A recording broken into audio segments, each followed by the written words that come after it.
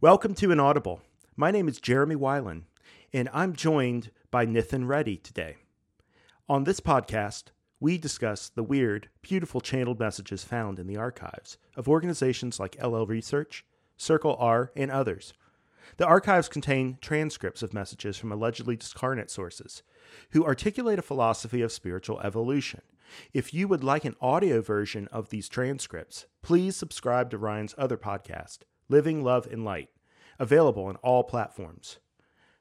Nithin and I will try to provide analysis and commentary on the philosophy described in these messages, identifying the common themes and grappling with the application of this information to our human lives. Thanks for joining us on this journey. And Nithin, how's it going, man? Wonderful. How are you? I am doing great. I was just telling Nithin that I recorded with Ryan the podcast that the listeners probably heard last week by the time they hear this. So I'm doubling up today. So if I seem a little bit frayed, that's why. But I actually think that this is good. I should just record a month's worth of episodes in a day and just get it over with. Because then I feel like I'm firing on all cylinders right now. No, you seem great. I think that's a good idea. Go for it. Cool. Well, the topic for today is we wanted to dive back into this concept that Ryan and I talked about on a previous episode. The present moment. It's a very important concept in the Law of One philosophy. It is kind of something that the Confederation returns to on a regular basis as an important entryway to many of the ideas that they're talking about, the nature of consciousness, the nature of time and its function in our evolution, the concept of intelligent infinity as a sort of plenum of the Creator's infinitude, and how we can access that through the present moment. All of these things come up here and there in Confederation material, and I thought it'd be really cool to talk with Nithin about this, and just we have some notes that we've assembled, so we're just gonna have a freewheeling discussion, and I'll put in the show notes any excerpts that we discuss, and we'll just kind of wing it from here. Yeah, let's do it. Cool. So I think one place to start is that if there's one thing about the present moment that usually predominates in Confederation material, it's the invocation to find the love in the moment. To me, that's kind of like a starting space for exploring this, because that sets up a conundrum in my mind when I think about it as a normal human being.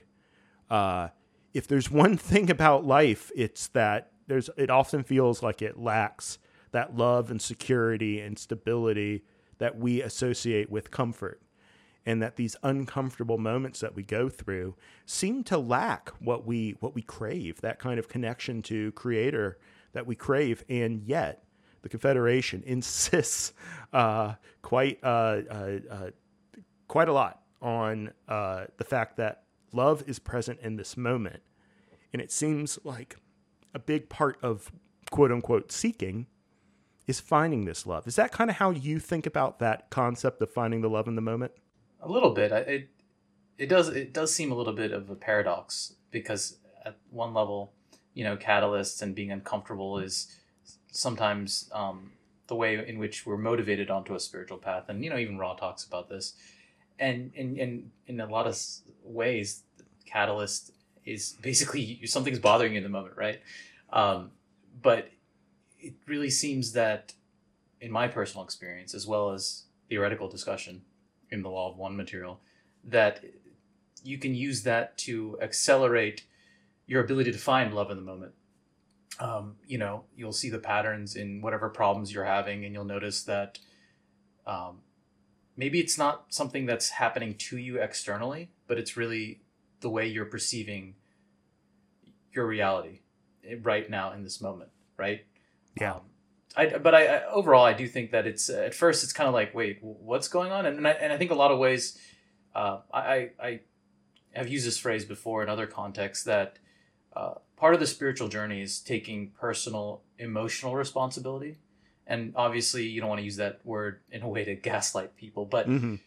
ultimately, it's this concept that if something's bothering you, maybe barring something crazy like physical torture, it's ultimately because of the way you're perceiving the moment, the whatever distortions, lenses, beliefs, some of them not even conscious, which is really hard, right? Right. But something that's either in the front of your mind or in the back of the mind that's coloring your experience of the moment.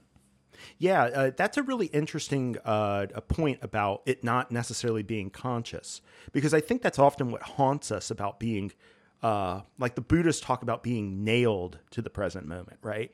This idea of being like we want to escape the present moment by like projecting into the past or the future or into our imagination or being anywhere but where we actually are at the moment.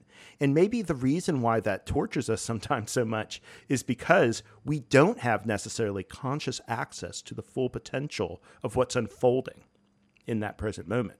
After all, it's in the present moment that all of the opportunities exist for change, for transformation, for new ways of thinking. Like they don't happen in the past and they don't happen in the future because that's not where we are. We can only, like we talked about in a past episode, we can only mentally project into those other parts of time. But right now is when all of our agency exists. And it's also when the choice actually gets usefully made. That choice that we make over and over and over again, that sort of cements our polarity, right? Our polarity is not about choices we made in the past. Right. At a root level, polarity is about how we are going to meet reality right now. Absolutely. Yeah. And I like that idea that because we bring a lot of unconscious bias into things, we bring our past experiences into things. That, there is like there's an excerpt where they talk about how one of the things that makes the present moment so powerful is that it's a nexus of all of these different energies and distortions and influences that come together to create something new in your consciousness, new in your experience. And on a fundamental level, I think one of the things that we learn to do as seekers is open up to that. Sorry, go ahead.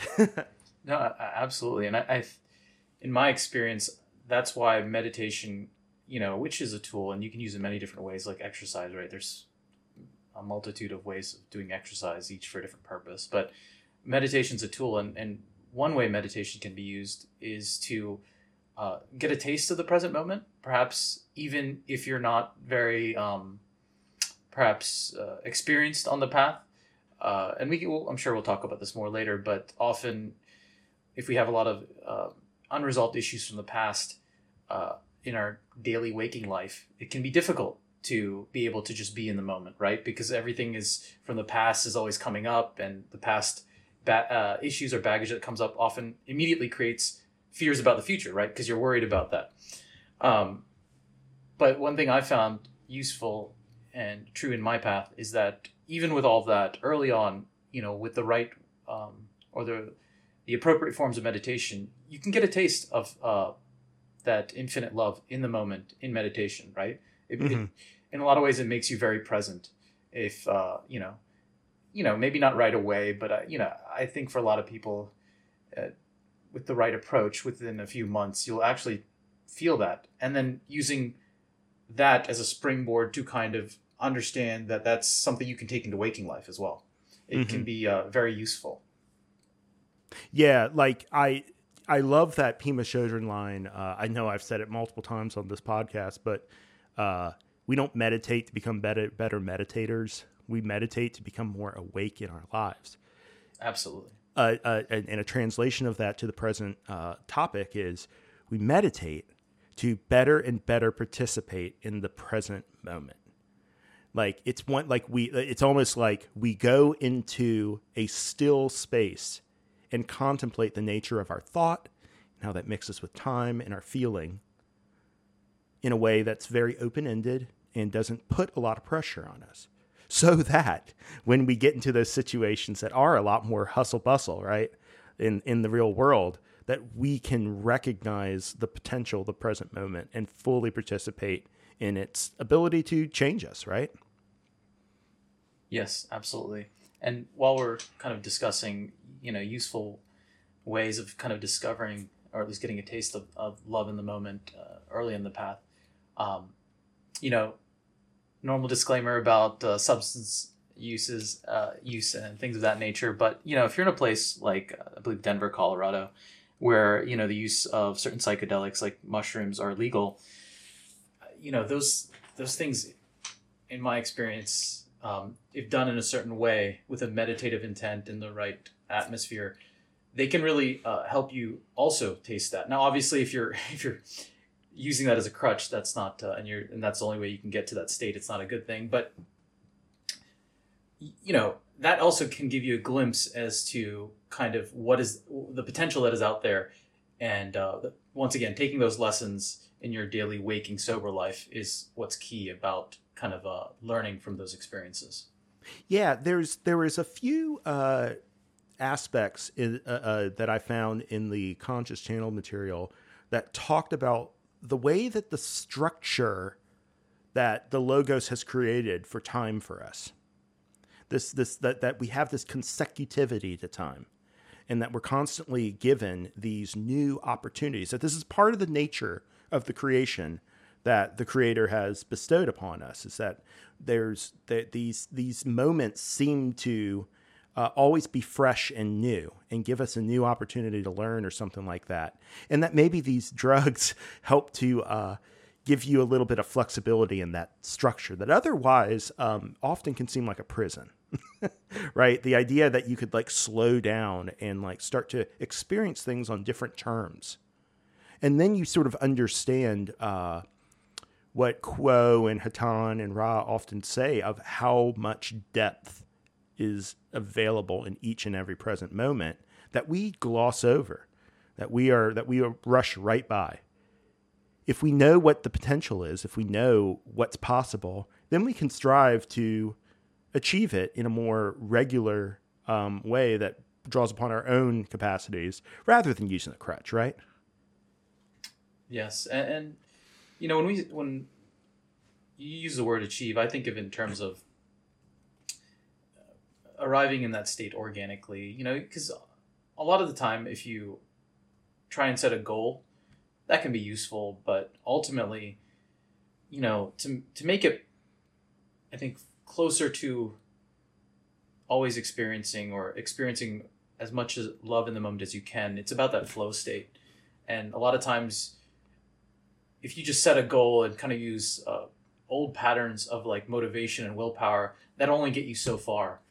Because ultimately, and there's a quote Ra talks about this, that one of the greatest impediments to finding love in the moment is the mind, and it's important to quiet the mind. And once again, that phrase "quiet the mind," in my experience, isn't so much an active quieting, although you can actively quiet the mind. It's more of doing the daily work of processing catalysts, looking deep within yourself. Any triggers you had in the day, how do they relate to beliefs or perspectives that you have had, or memories you have in the past, and kind of healing and resolving whatever distortions are there, so that the mind is just naturally quiet at that point, right? The more stress you have, the more unresolved things you have, the mind, and when I say mind, I'm including both the unconscious or subconscious and the conscious mind, it has a lot going on if there's a lot of things in the back of your mind that you haven't resolved. But once you get, better at kind of digging out, and honestly, it's kind of annoying how much stuff there is to dig, but once you get better at digging it out, you'll just naturally notice that your mind is more quiet just in each and every moment, and that the energy, intelligent infinity, whatever you want to call it, you'll just naturally feel it more so moment to moment. And it's a wonderful feeling.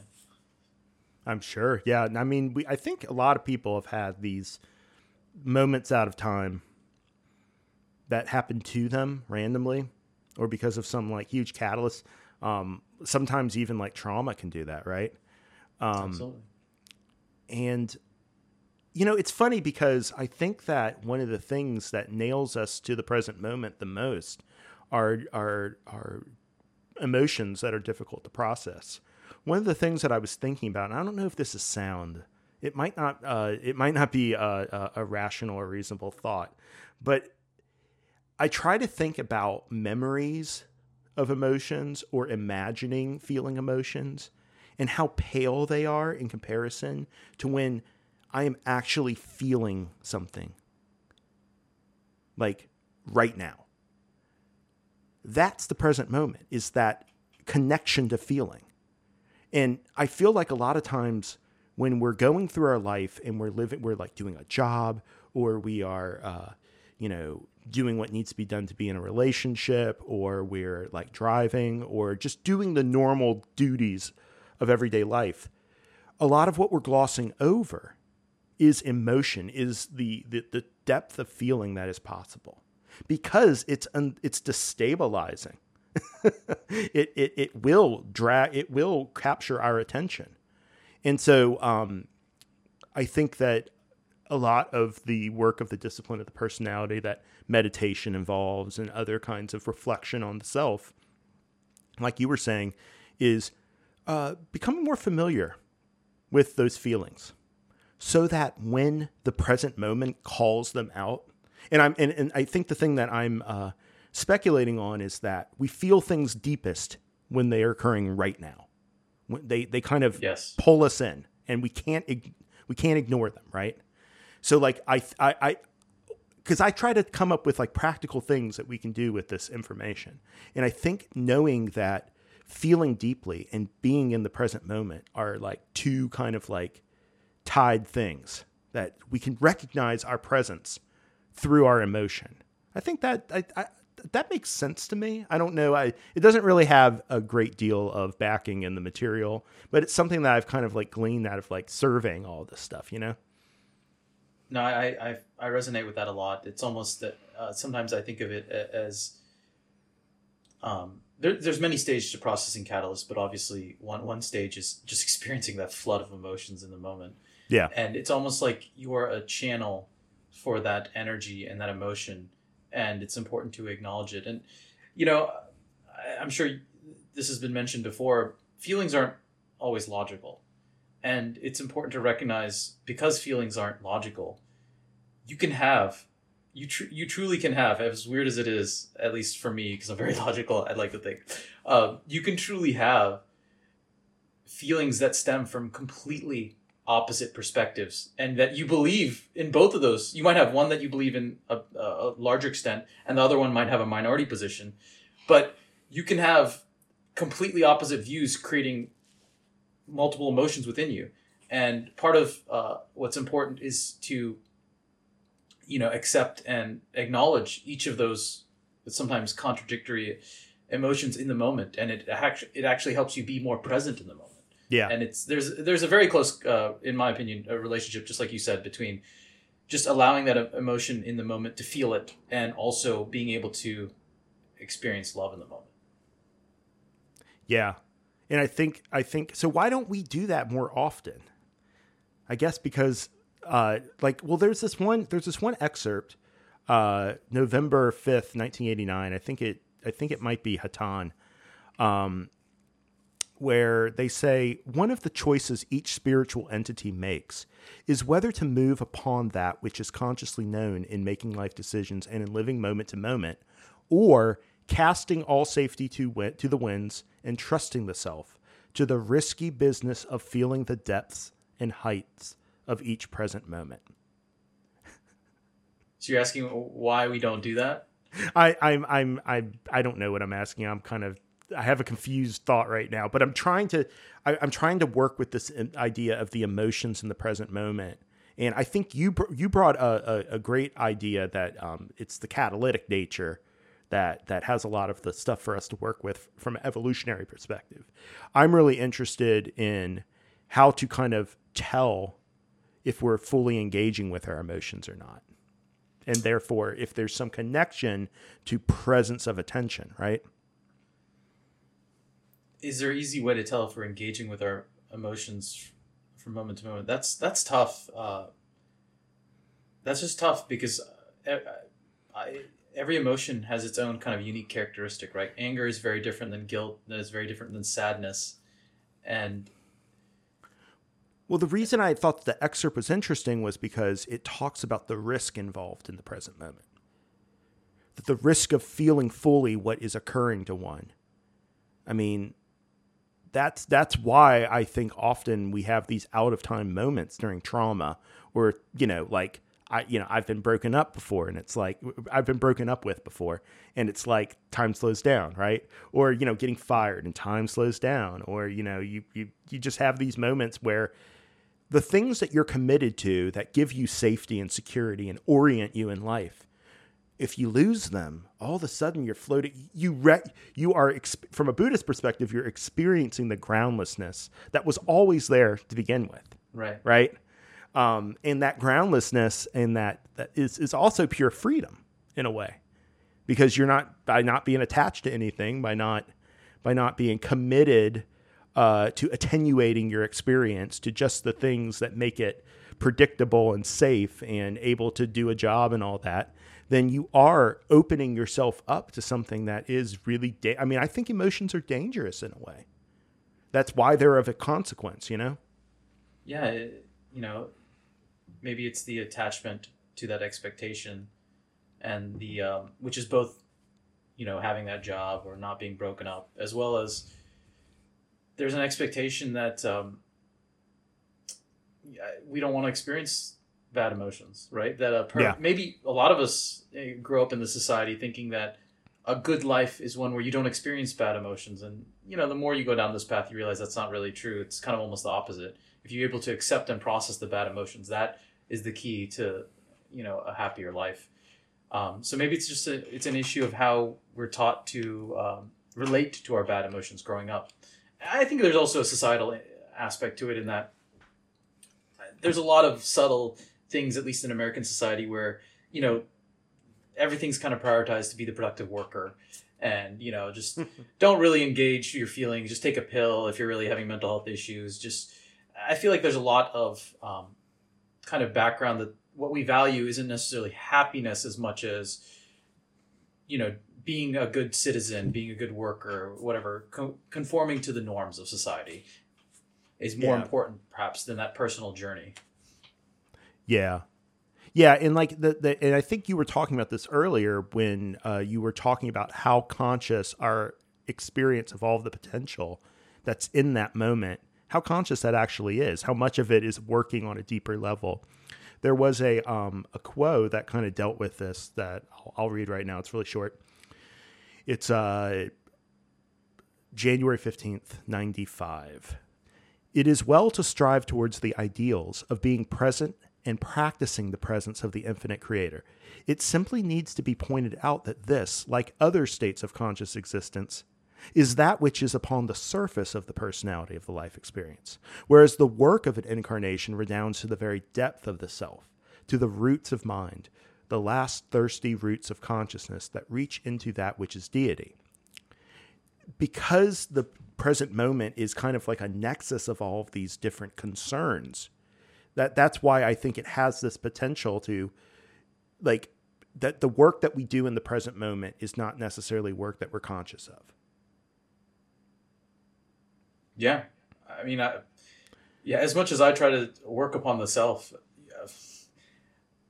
the actual focus time, I'm like, I'm working on the self, feels like maybe an hour a day, right?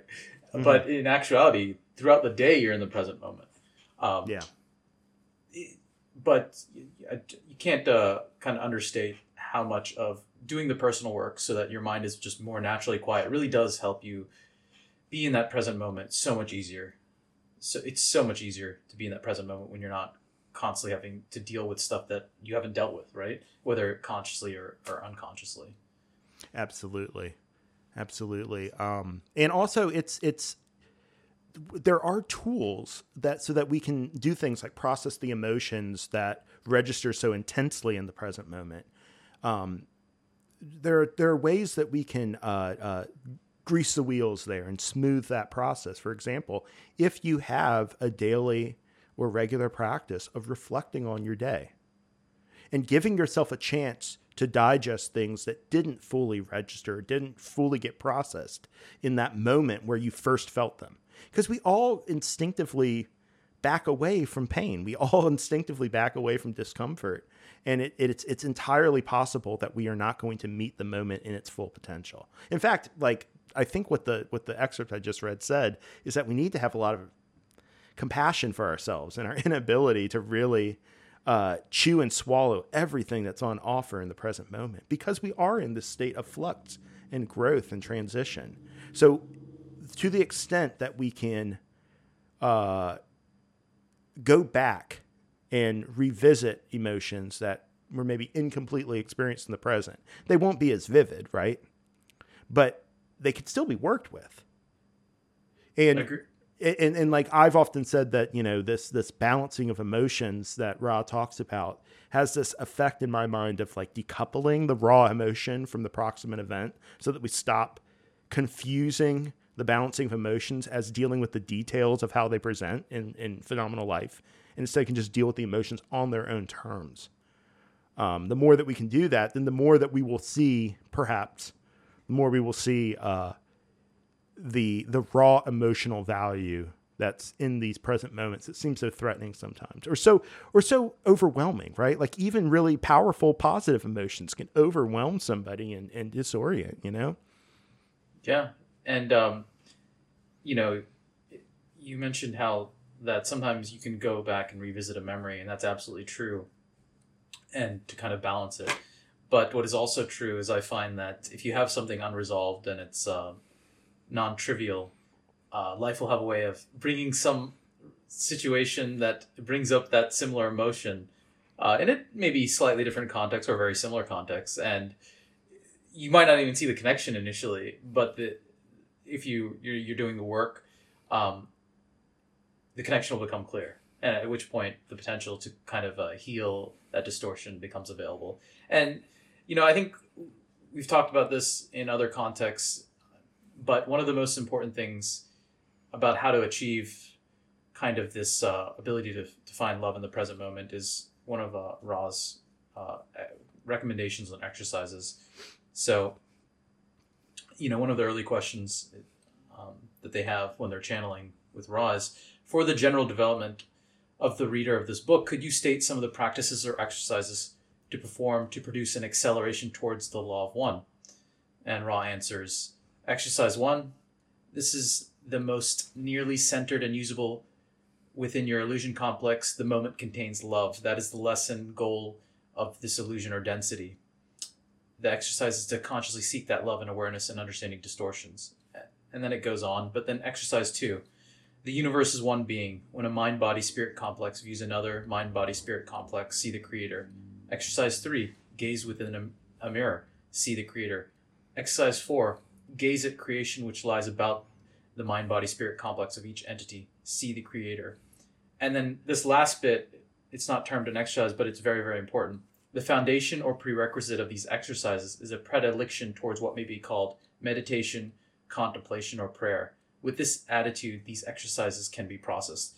And, Jeremy and I were talking earlier this week because I was going through, some major catalysts. And honestly, I just said a prayer and I, my ego is such that I don't I don't go to meditation, contemplation, or prayer often, except when it's that daily allotted hour. But this was a prayer outside of my daily allotted hour for self-improvement, right? Because it was so catalytic for me. And what was interesting was there's just a moment of peace, and then I kind of almost felt something twinge in my third eye. And then, within the next few hours, it was almost like nonverbal information had been given to me or something. And then in the next few hours, next 12 hours, I was able to, do my regular meditation and figure out actually what was that lesson that was important for me to learn. It was a connection from my present catalyst to a past kind of distorted belief I had from decades ago, frankly. And it was amazing. Once that connection was made and was healed, it was just like, I think I said the raging sea is now calm, right? So it was just, it was beautiful. So I think it's very important to be able to really be able to understand that it's finding love in the moment is not just a nebulous thing. it's something that you can actually accelerate towards if you do certain things. Yeah, absolutely. And that it plays this role. It sounds like the last sentence in that thing you just read. So with this attitude, these seats can be processed. These exercises can be processed. Without it, the data will not sink down into the roots of the tree of mind, thus enabling and ennobling the body and touching the spirit. And the spirit is the conduit to the undifferentiated unified creator, that plenum of intelligent infinity that we draw upon and that we manifest as we get clearer and clearer connection to the creator within. So the idea, so this is very important work is the point. This is the meat of what having a sequence of present moments is trying to do. We get opportunity after opportunity after opportunity to demonstrate the ability to seat these things correctly and to digest the emotions that we feel. But if we don't take that time, then we end up making a lot more present moments of pain and difficult emotions, I think. And one thing that I think it's important to note is that the importance of the present moment in this journey isn't just something that's in the LL research material. It's in Taoism, it's in Zen Buddhism. Mm-hmm. Alan Watts talks about it. Eckhart Tolle talks about it. It really is a very key aspect of a person's journey into the spirit. It's from this sort of relationship to the present moment that I believe you can have that connection to God or Creator, or whatever you want to call it, Source. So it's a very key aspect. And I'm just, we'll talk about this in that I think it's very closely related to enlightenment. However you want to define that, but I would define enlightenment as being able to flow and feel that love in the moment more often than not without effort. And certainly for some people, I'm sure it's an on-off switch, but for me, it feels more like a gradual process. Mm-hmm. And it's just amazing. I've had experiences where, I'm totally sober, not doing much of anything, but I just really try to, sometimes take a deep breath and just focus on just the energy that's around me. And I can feel that more so when I'm not stressed, right? Yeah. And sometimes, and this is outside of meditation, it's just be like me sitting on the couch staring out of the window into trees and stuff. You'll just feel sometimes this orgasmic energy, this ecstasy all over your body. The best way to describe it is that the emotion of peace and relaxation, the deeper that gets, it actually turns into orgasmic ecstasy. Like they're the same, they're just the same emotion, just deepened.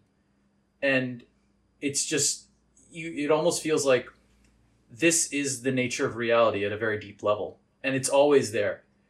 Now, whether you can access it or not, that's a little bit more difficult. But it's just amazing, right? It's indescribable. Yeah. And I think it's really important to locate that experience in the present moment so that people, so that we understand how to recognize these moments, that they're not to be found by like doing something in particular or not doing something in particular, but by just being fully engaged in the goodness of what we already are part of. And I also think that the reason why I was going in the direction of the connection with the spirit complex involved in the present moment is that I get I get the sense that the present moment is an element of the gateway to intelligent infinity. That there's a Ra quote, session 17, question 2, where they talk about enlightenment and the present moment in that context. We cannot offer shortcuts to enlightenment. Enlightenment is of the moment, is an opening to intelligent infinity. It can only be accomplished by the self, for the self. Another self cannot teach, learn enlightenment, but only teach, learn information, inspiration, or a sharing of love, of mystery, of the unknown that makes the other self reach out and begin the seeking process that ends in a moment. But who can know when an entity will open the gate to the present? It just seems like they put such an emphasis on this event of really getting in touch with the present moment. Yeah. Yeah. Like, it's almost like, the present moment is like the unified creator exists in an infinite present. And the more that we can, tune our attention into that, bring that focus to the present moment instead of on the sequence of things that we're projecting into that creates this structure of time. Time mediates this change and transformation that allows us to have an experience of separation. But at the end of the day, what's drawing us, the upward spiraling light that's drawing us back to the creator, we tap into that now. Not 1 second back or 1 second forward, but right now. And I think there's another excerpt here from the January 15th, 95 quote that I talked about earlier. And I think I think this explains why. I kind of feel like I'm going in circles a little bit, but Quo talks about how hard this is to talk about. They say, you see, when seekers speak of living within the present moment, they are attempting to describe within the illusion and using as the tools of the illusion that which does not take part within the illusion.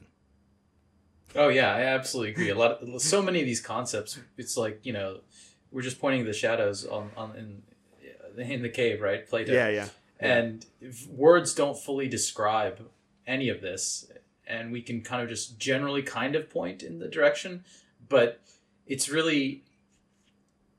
having that personal taste, or at least the personal curiosity, so you get a taste, a glimpse of what people are pointing to, so that you can kind of help yourself understand. There's that personal connection to these concepts and the material that really, I think, help us understand what other people are describing as enlightenment, as describing love in the moment. But ultimately, it comes back to, it's almost like, they talk about this in many contexts, that if you've never, if someone who's born blind, you can't really describe color to them. It doesn't, and I don't think we're born blind in a spiritual sense, but we might not have too much of a glimpse. But it's really important to understand that if you're just trying to purely understand this on the basis of the words, and you're not trying to tie this in to some sort of experience, or at least possible experience that these words could be alluding to, it's going to be very difficult to really understand what's being said. Now you might say, I really don't have anything I can tie this to. Well, that's maybe an invitation to try to put some of these exercises into practice and see if you can start experiencing some of that. But it makes, I totally agree with what Quo was saying in the quotation you have. Yeah. And I think another part of this that makes it a little bit difficult to invite people to fully participate in the present moment is that often, what's needed for the transformation that's possible in the present moment is losing things that we already have, of dumping past ideas, past concepts, past fears. Like, it's in that I don't know if you've ever, I'm sure you've had this experience, but maybe you wouldn't describe it the way that I'm going to. But when you have those moments in your life where you make a concrete step forward, you can feel that you crossed a threshold and that you've let go of something that defined you in the past, and you're embracing something that isn't fully known that you are going to, relate to. That's the kind of thing that I feel like happens in a moment. It's a very sudden, like lightning struck tower archetype kind of thing. And I think that sometimes that is why people kind of recoil, is they recognize the change that the present moment might demand of them.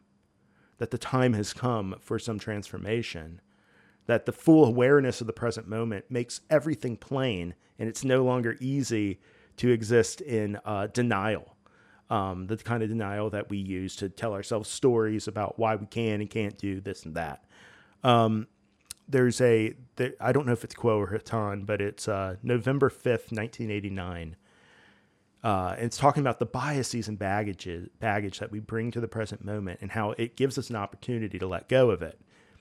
They say, each time a truth has worked in the past, each time a truth that has worked in the past ceases to work in the present, much difficult work must be done in consciousness. For your mind must lose or dump the program which no longer is effectual for the seeking entity, in order to make a place for a new understanding that will inevitably change the seeker in some way. Change is painful. Dumping information is painful. Letting go of old truths is painful. Being uncertain is painful. Being at risk is painful. And I just think it's good to acknowledge, again, that opening up fully to the contingencies of the moment is not something that is all rainbows and unicorns, right? Oh, absolutely not. Change can be very uncomfortable, at least initially. It can be very uncomfortable. That experience you're describing, or those sorts of experiences, the lightning strikes the tower. I've definitely had those, but I'm kind of jealous. Sounds like you've been having more of those, man. So we gotta compare notes here as to how you're achieving that. But even when I'm not like, so this comes up a lot with a lot of times I feel like we grow up in a society where we have norms of conduct and we don't ever question those norms. And a lot of times much work can be done and you can find more love in the moment when you just start questioning these norms or these even personal rules you've had, right? So for example, maybe a common one is in the past, if I said I was going to go to a party or something and, I'm an introvert, although I do love parties, but sometimes you just, I get my energy in solitude. So occasionally let's say I had a really busy week and I was, interacting with a lot of people. I feel drained. I don't want to go to this party. In the past, I've kind of forced myself out of obligation. I should go, blah, blah. And, nowadays I just ask myself, what is the most loving thing to do in this moment? And sometimes that's saying, hey, I'm not going to be able to make it, or sorry for canceling last minute, and just not go. And just trusting that even though you might have these fears of, well, am I going to upset the host? Am I going to burn bridges? Am I going to lose connection to these friends? Just trusting that if you truly are doing the work and you're doing it to find love in the moment, that ultimately it'll work out, right? It builds your sense of faith. And so far, in a variety of these experiences, they've been positive, right? Sometimes you make that decision to not go to that party, and maybe those friends do drop away from you, but ultimately it's all part of the growth. And sometimes that's what needed to be happen for you to enter that next stage of that new transformation of who you are to become. And that is scary.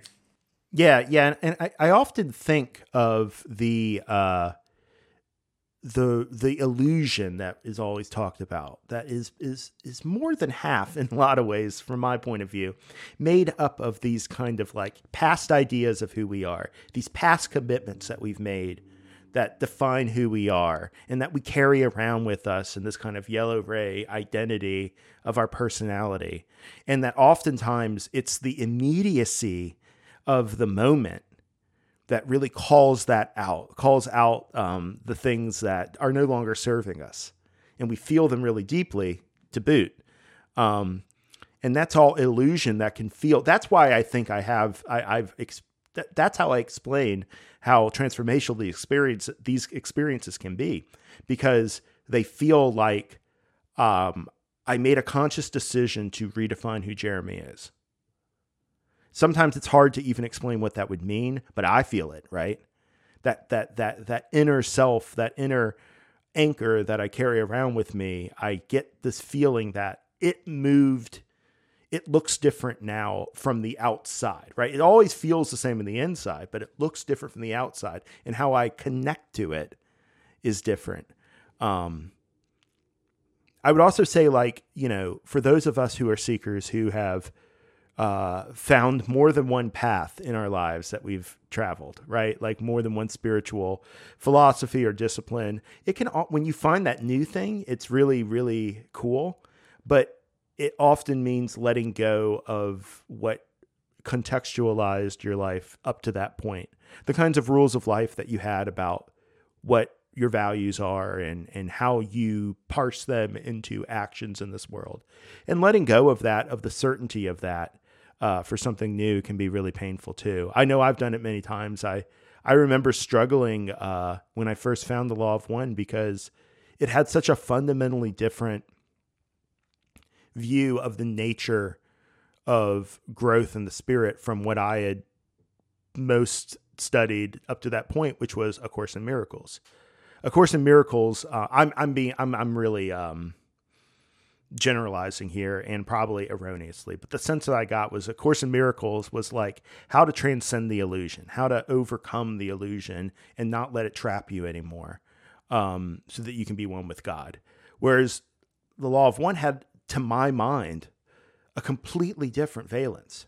It was talking about using the illusion, like investing in the illusion as illusion in order to understand your reflection, the shadow that it casts, so that you can understand yourself and understand the Creator better. Now, I've talked with Course in Miracles people, and they don't necessarily disagree with that Law of One interpretation. And I've talked with Law of One people, and they don't necessarily, they have an interpretation of the Course in Miracles approach that doesn't require us to overcome things, right? But, and they're just two different views of the same thing, but one was more useful to me at a certain point, and then I had to let go of it because another thing came up that seemed more useful, even though it took a lot of work to feel as at home with that as I had with the old thing. So it's funny because even right before you started describing your experiences, I was thinking of the same thing in terms of how we change. And then each version of us is a little bit different. So I didn't go through too many spiritual practices, but when I found the Law of One, I certainly, felt like I was going to take this spiritual stuff super seriously because I felt drawn in, and that I was going to maybe withdraw from the illusion, right? In some ways, it's what I needed, because I was able to focus on a lot of healing, like, daily multiple hours of personal work on top of like 1 hour of solid meditation, for almost like 2 years. And, withdraw from like normal, like I think alcohol, partying, whatever. It wasn't dating much. And, it's what's interesting is I think that almost might be some sort of archetypal journey. Mm-hmm. Because it's almost like you find all this material, and either through your curiosity or more likely it's because you're trying to find healing for yourself. And a lot of times, for most of us, at least for me, the fact that you needed healing or you sought out healing, you're a little bit bitter. Like, why can't life just be good? Why do I have to like do all this stuff? And it's almost like a rejection of the illusion, right? The illusion gave you all those issues, or at least you perceive that the illusion gave you all of these distortions, right? And then as you go deeper and start removing some of the stuff, you really realize that you already had those distortions at some level, and it was your interpretation of the illusion. It was that free will aspect that created those distortions, and it's not necessarily the illusion itself. And then at least for me, and it sounds like you went through this as well, you move back and you find spiritual material, or you interpret spiritual material in such a way that you realize the illusion and the spiritual path, they're meant to go together. It's not useful to reject the illusion and realize it's the illusion exists because that's the way in which we evolve, and it's something to be celebrated, frankly, right? At a deeper level. So now it's like, and you also have to look within yourself. And I realized, hey, I might be an introvert, it might be this, and this, but I love going to parties. I enjoy alcohol in moderation. Like, I enjoy these things, right? And that's just who I am. And it's not an impediment to my journey. And actually, once I was able to heal myself to a very basic extent, because healing's an endless process, right? Removing those distortions is an endless process. But once I was able to like get rid of a lot of stuff, I realized, hey, this is a key part of who this persona Nitin Reddy is, like what he likes, what he dislikes. And that's okay, right? Ultimately, we incarnate, the creator has these separate selves because that it's meant to be experienced. And I think experiencing it is engaging with the illusion in a very full fashion. Now, it doesn't mean you ignore the personal work, but it's, hey, engage in your daily life. Life is meant to be lived. It's meant to be engaged with, not withdraw from. Absolutely. In the last episode that we recorded this morning, they had a line in there that was like, the function of a wanderer's life is to live life fully, to be fully engaged in it. And I think that's like what's so in some ways perplexing about this, how fully we invest the present moment with possibility and mystery, is that it is so front and center in our ability to experience, in our ability to engage the illusion, and yet it has all of this, like it has all this potential, and yet it's also the most mundane thing in the world, right? Like it's and it's really like a moment by moment choice about how we engage it. One thing that I think it's important to touch on, just because it came up last week for me, and I think it comes up for a lot of seekers who kind of focus on the present moment, is that sometimes it's hard to figure out what love in the present moment is. Like, you'll be faced with something, and maybe it's emotional, and it requires some sort of action. And, you can also define action as inaction, but choosing to take no action is a choice, right? So, maybe there's something that draws you in, and you could go with option A, or you could go with option B and not go towards what draws you in. And, sometimes it's very difficult to be like, well, you have a choice in front of you as to the illusion, and what it's almost like, what would Jesus do? Where is love in the present moment? Like, what choice? And, I haven't fully conceptualized everything that's going on in these types of experiences, but I think part of me is starting to suspect that with the way free will works, is that any of those choices, all those choices, have love in the moment. But sometimes I still sort of ask, like, it's just interesting in that even though all choices might have love in the moment, they're different experiences, right? And they're different types of there's different types of potential for learning depending on the choice. And it's a very interesting dynamic, because sometimes when I ask the question, where is love in the moment, what would that imply in terms of this choice I have? The answer is very clear. Like, okay, I'm like that friend example, right? We're going to a party. Well, I'm super tired. I'm just going to say no. For me, that's very clear as to what love in the moment would mean for me, right? But in other situations, you're like, well, should I do this or do this? Which one is... Where would this philosophy of love in the moment take me? And it's hard sometimes. It's just hard. Oh, I think this is a really pregnant point that you've made, because I've never thought about it that way. But the idea of where's the love in the moment seems to linguistically imply that there's one right answer, right? Right. But maybe the love in the moment is... what is our love in that moment? What about the illusion? What about the catalysis involved in that illusion pulls out the most, the thing in us that has the most potential for learning? Right. Since it's all love, right? Like that's the other thing that's so weird about that statement, is that from the Confederation's point of view, like just about everything is a form of love. Yeah. So that's the question of which love will you find in the present moment, not a question of whether you find it or not. Yeah, that's very true. It's almost like it's like choice of catalyst, right? Yeah. Yeah. And it's like it's almost like a in economics they talk about a concept called revealed preference, right? the way that the market actors, the decisions that they make, reveal what the proper distribution of goods and resources was at that time. It was revealed by the fact that the actors acted that way and not some other way, right? There's an opportunity cost to what they did, and they chose to pay that cost and buy the flour instead of buying the car, right? Like the idea that the market is the constellation of all of these individual decisions, and that it shows us something by the very fact that they did make those decisions.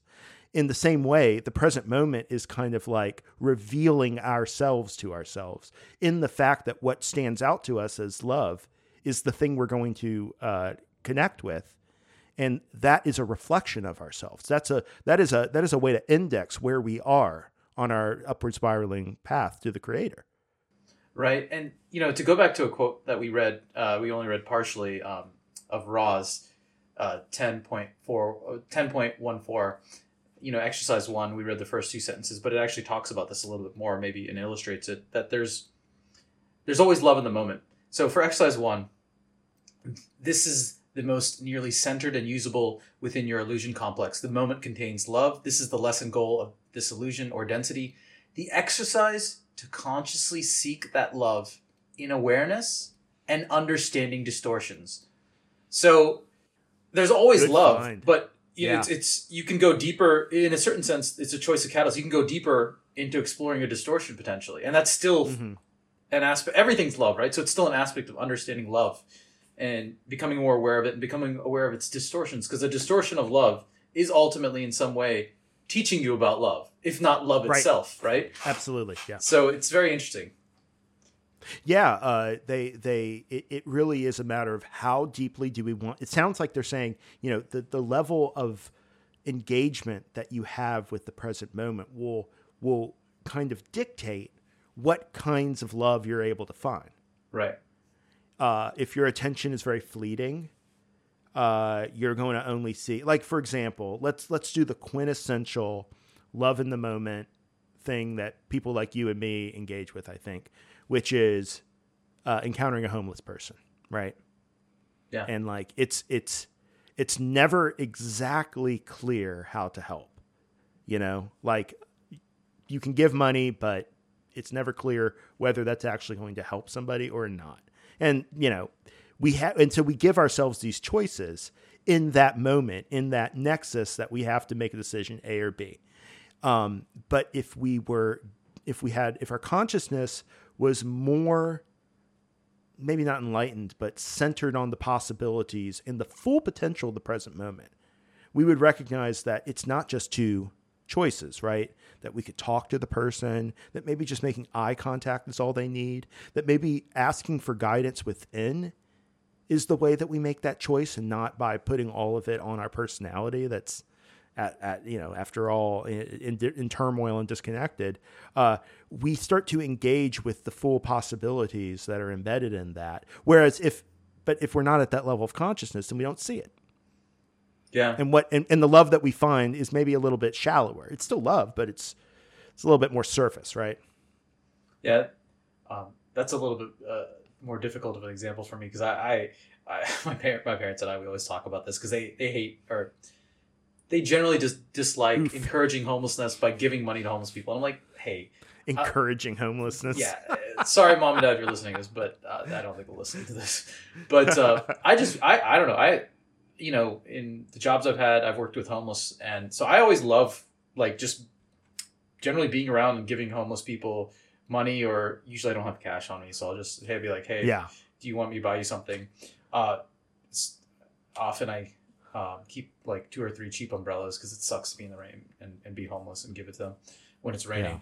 Yeah. But usually, unless they look like they're literally high in that moment, or they're like like coming down, they're violent, I give them money. I don't care if they get high or whatever, because I don't care about that either. Yeah. Living a homeless life, if the only happiness they can get is like at the end of a bottle, hopefully not hurting someone else, but whatever, that's just the way I view it. But sometimes it is hard, it's there's so many different choices as to what you can do. And there's many different types of love, right? The different rays or subtypes of love. Yeah, and also that most of us who've given this some thought have come to some conclusions that function for us as ways to make that decision in the moment easier. Yeah. So that we don't. And this is the thing that kills me, Nathan. So that we don't have to pay attention to its uniqueness and the full realness of it at that time. So that we can, because I have given money to get people away nearly as many times as I've given it to actually help. Right? Yeah. Yeah. That's a very, very key point, because I just told you my rules, right? And then I've noticed like some person who doesn't seem high, doesn't seem violent, but I just get this like, and I don't consider myself a judgmental person, but I just feel like occasionally, very rarely, frankly, but rarely it just feels like this is not like, I don't know how to describe it other than it just feels wrong, like not wrong, but like giving them money actually wouldn't help them. Like, and it's not even a conscious thing. It's almost like it just feels, the energy of it just feels off. And other times a person is high or something, but for some reason it just feels appropriate. Like, I don't know how to describe it. It's almost like an intuition that, and for me, love in the moment is to a certain extent honoring as much as you can without going crazy. Genuine intuitions. Like I try to genuinely, if there's an intuition that doesn't impinge upon my safety or doesn't sound like me going crazy and doing something insane, I'm like, you know what? I'm going to try and trust this intuition. And sometimes it's about simple stuff like, hey, I'm just taking a walk. And then for some reason I want to walk into the store of like antiques for no particularly good reason. It's like, it's not even curiosity. It's almost like it just feels right and I do it. Yeah. But that can also apply in breaking these rules, right?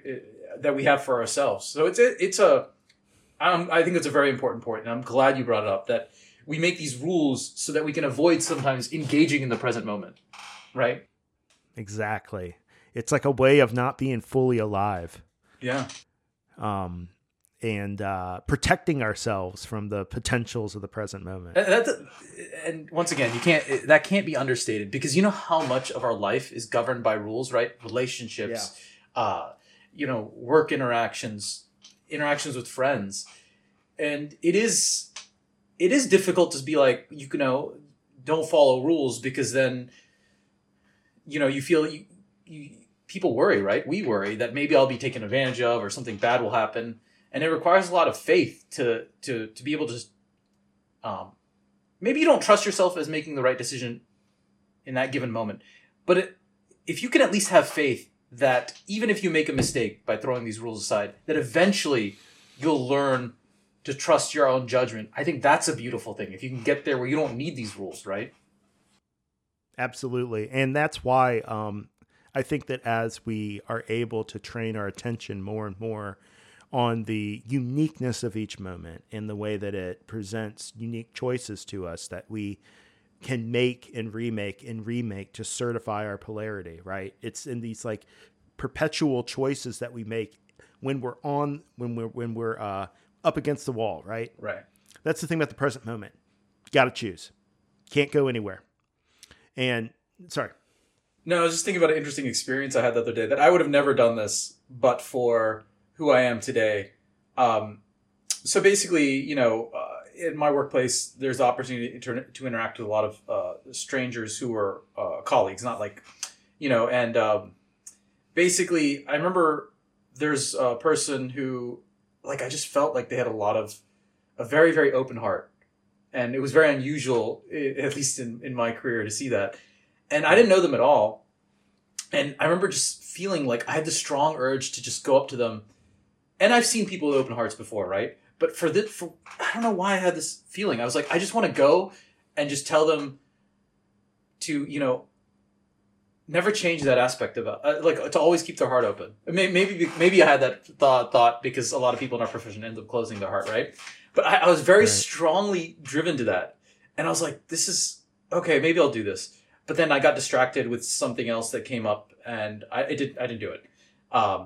And then literally like 2 weeks later, I saw the same person and I was busy with work. I wasn't thinking about my earlier memory of what I was thinking, but literally that intuition came up again, their interaction. with someone else I saw it, and I was like, I just really feel the need to tell them. And so, uh, yeah, I think I talked to him like once or twice before, like just a few sentences on work related stuff. And so I was like, hey, this is, I don't remember exact wording I used, but I was like, hey, I know this is totally random, but, and if you repeat what I'm about to say, I'm going to deny it. But, I personally meditate a lot, and I believe in love and compassion, and I just feel drawn to saying that, you seem like you have a really big heart, and I hope you always keep that open, and don't change that about yourself, because this profession, and it just kills that aspect of ourselves. And I just wanted to share that, and I said, and I'm just sharing this as one human being to another, because sometimes you say something like that. Yeah. And and another person was like, thank you, and you really made my day, and it felt like it was weird, because it felt like a genuine connection with a total stranger, right? Yeah. And later on I saw that person, and we just said hi. We didn't really interact, but it just, sometimes you get these weird intuitions and you just follow it. But yeah, it makes life more amazing, Absolutely. I mean, to me, that's channeling. When you're able to act upon the world from a vantage point that you don't have complete command of, but you can feel it out, right? You can use that connection to spirit and bring that inspiration down into the moment. Like, I guess that's why it's the gateway to intelligent infinity, because it's bi-directional. We can bring it down, but we can also use the moment to get out into the real world, to the reality that there is no time, there is no space, all it's one.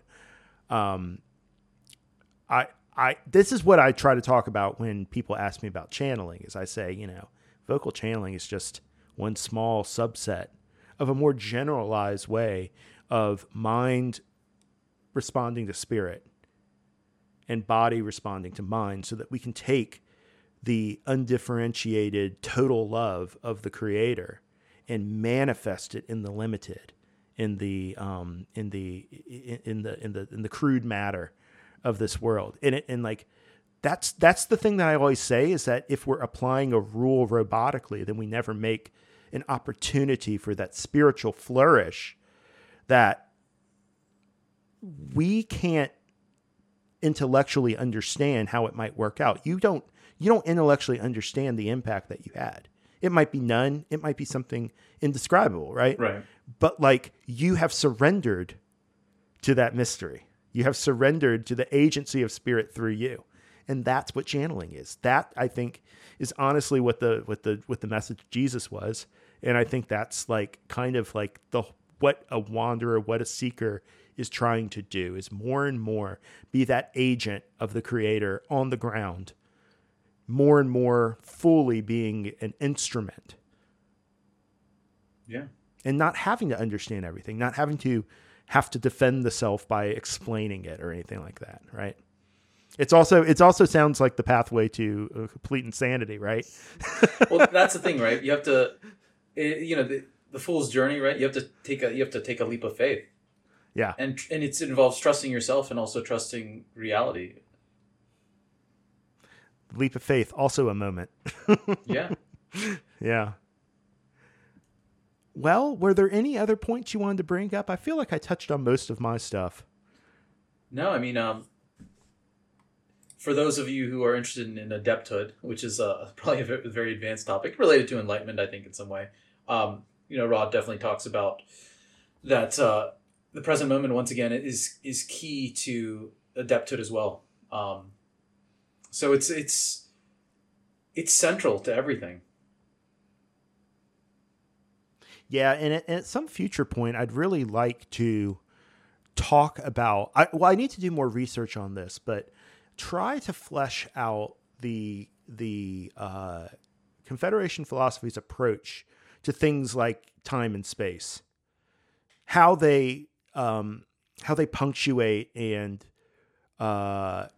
enable the specific kind of seeking process that we seem to be going through in incarnation, and contrasting that to the present moment, like to be able to see that a lot of what a seeker's life is these punctuated moments of insight with long periods where we're kind of not as focused, we're not as in tune, but we're getting there, right? We're doing, like, that's part, like you were saying, like living life is how going through these lessons, going through this catalyst is how we change. They're not, they're features, not bugs, right? Right.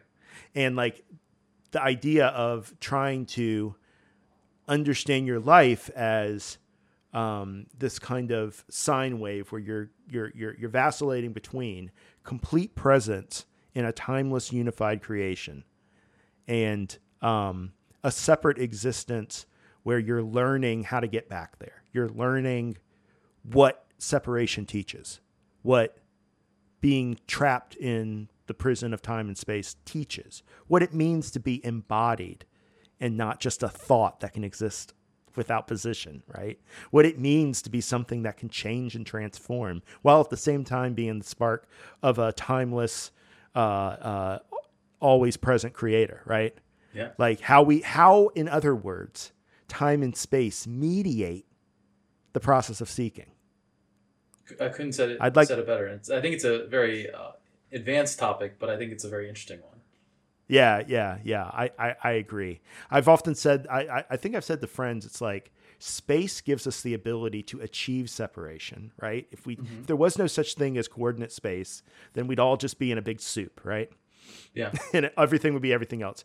And time gives us the ability to achieve separation and also go back to unity. If we didn't have time, we wouldn't have those periods where we are less than what we actually are. We think we're less than what we actually are. Right. And it's like time gives us the ability to, if we are a very, very small focus within the creation, within the creator's mind, time gives us the ability to change the dilation of that focus so that we can experience different states of creatorhood, right? Different subsets of that. Well, I'm getting really, really abstract now. I'm sorry. This is something I want to work on. Obviously, I don't have it all worked out right now. But it's conversations like this that really inspire me to start thinking more deeply. So, Nithin, thank you so much for joining me on this episode. Jeremy, it's always a pleasure. Thank you so much for having me. Yeah, we go deep, don't we? We do. Yeah. Well, I'm hoping that with these two episodes, we are getting back on a regular schedule of publishing episodes. But please just keep in mind that like things are busy and we're doing the best that we can. I'm going to try and line up, lots of guests so that we always have something to talk about. And in the meantime, dear listeners, thank you for your support. Happy New Year, and stay in the love and light.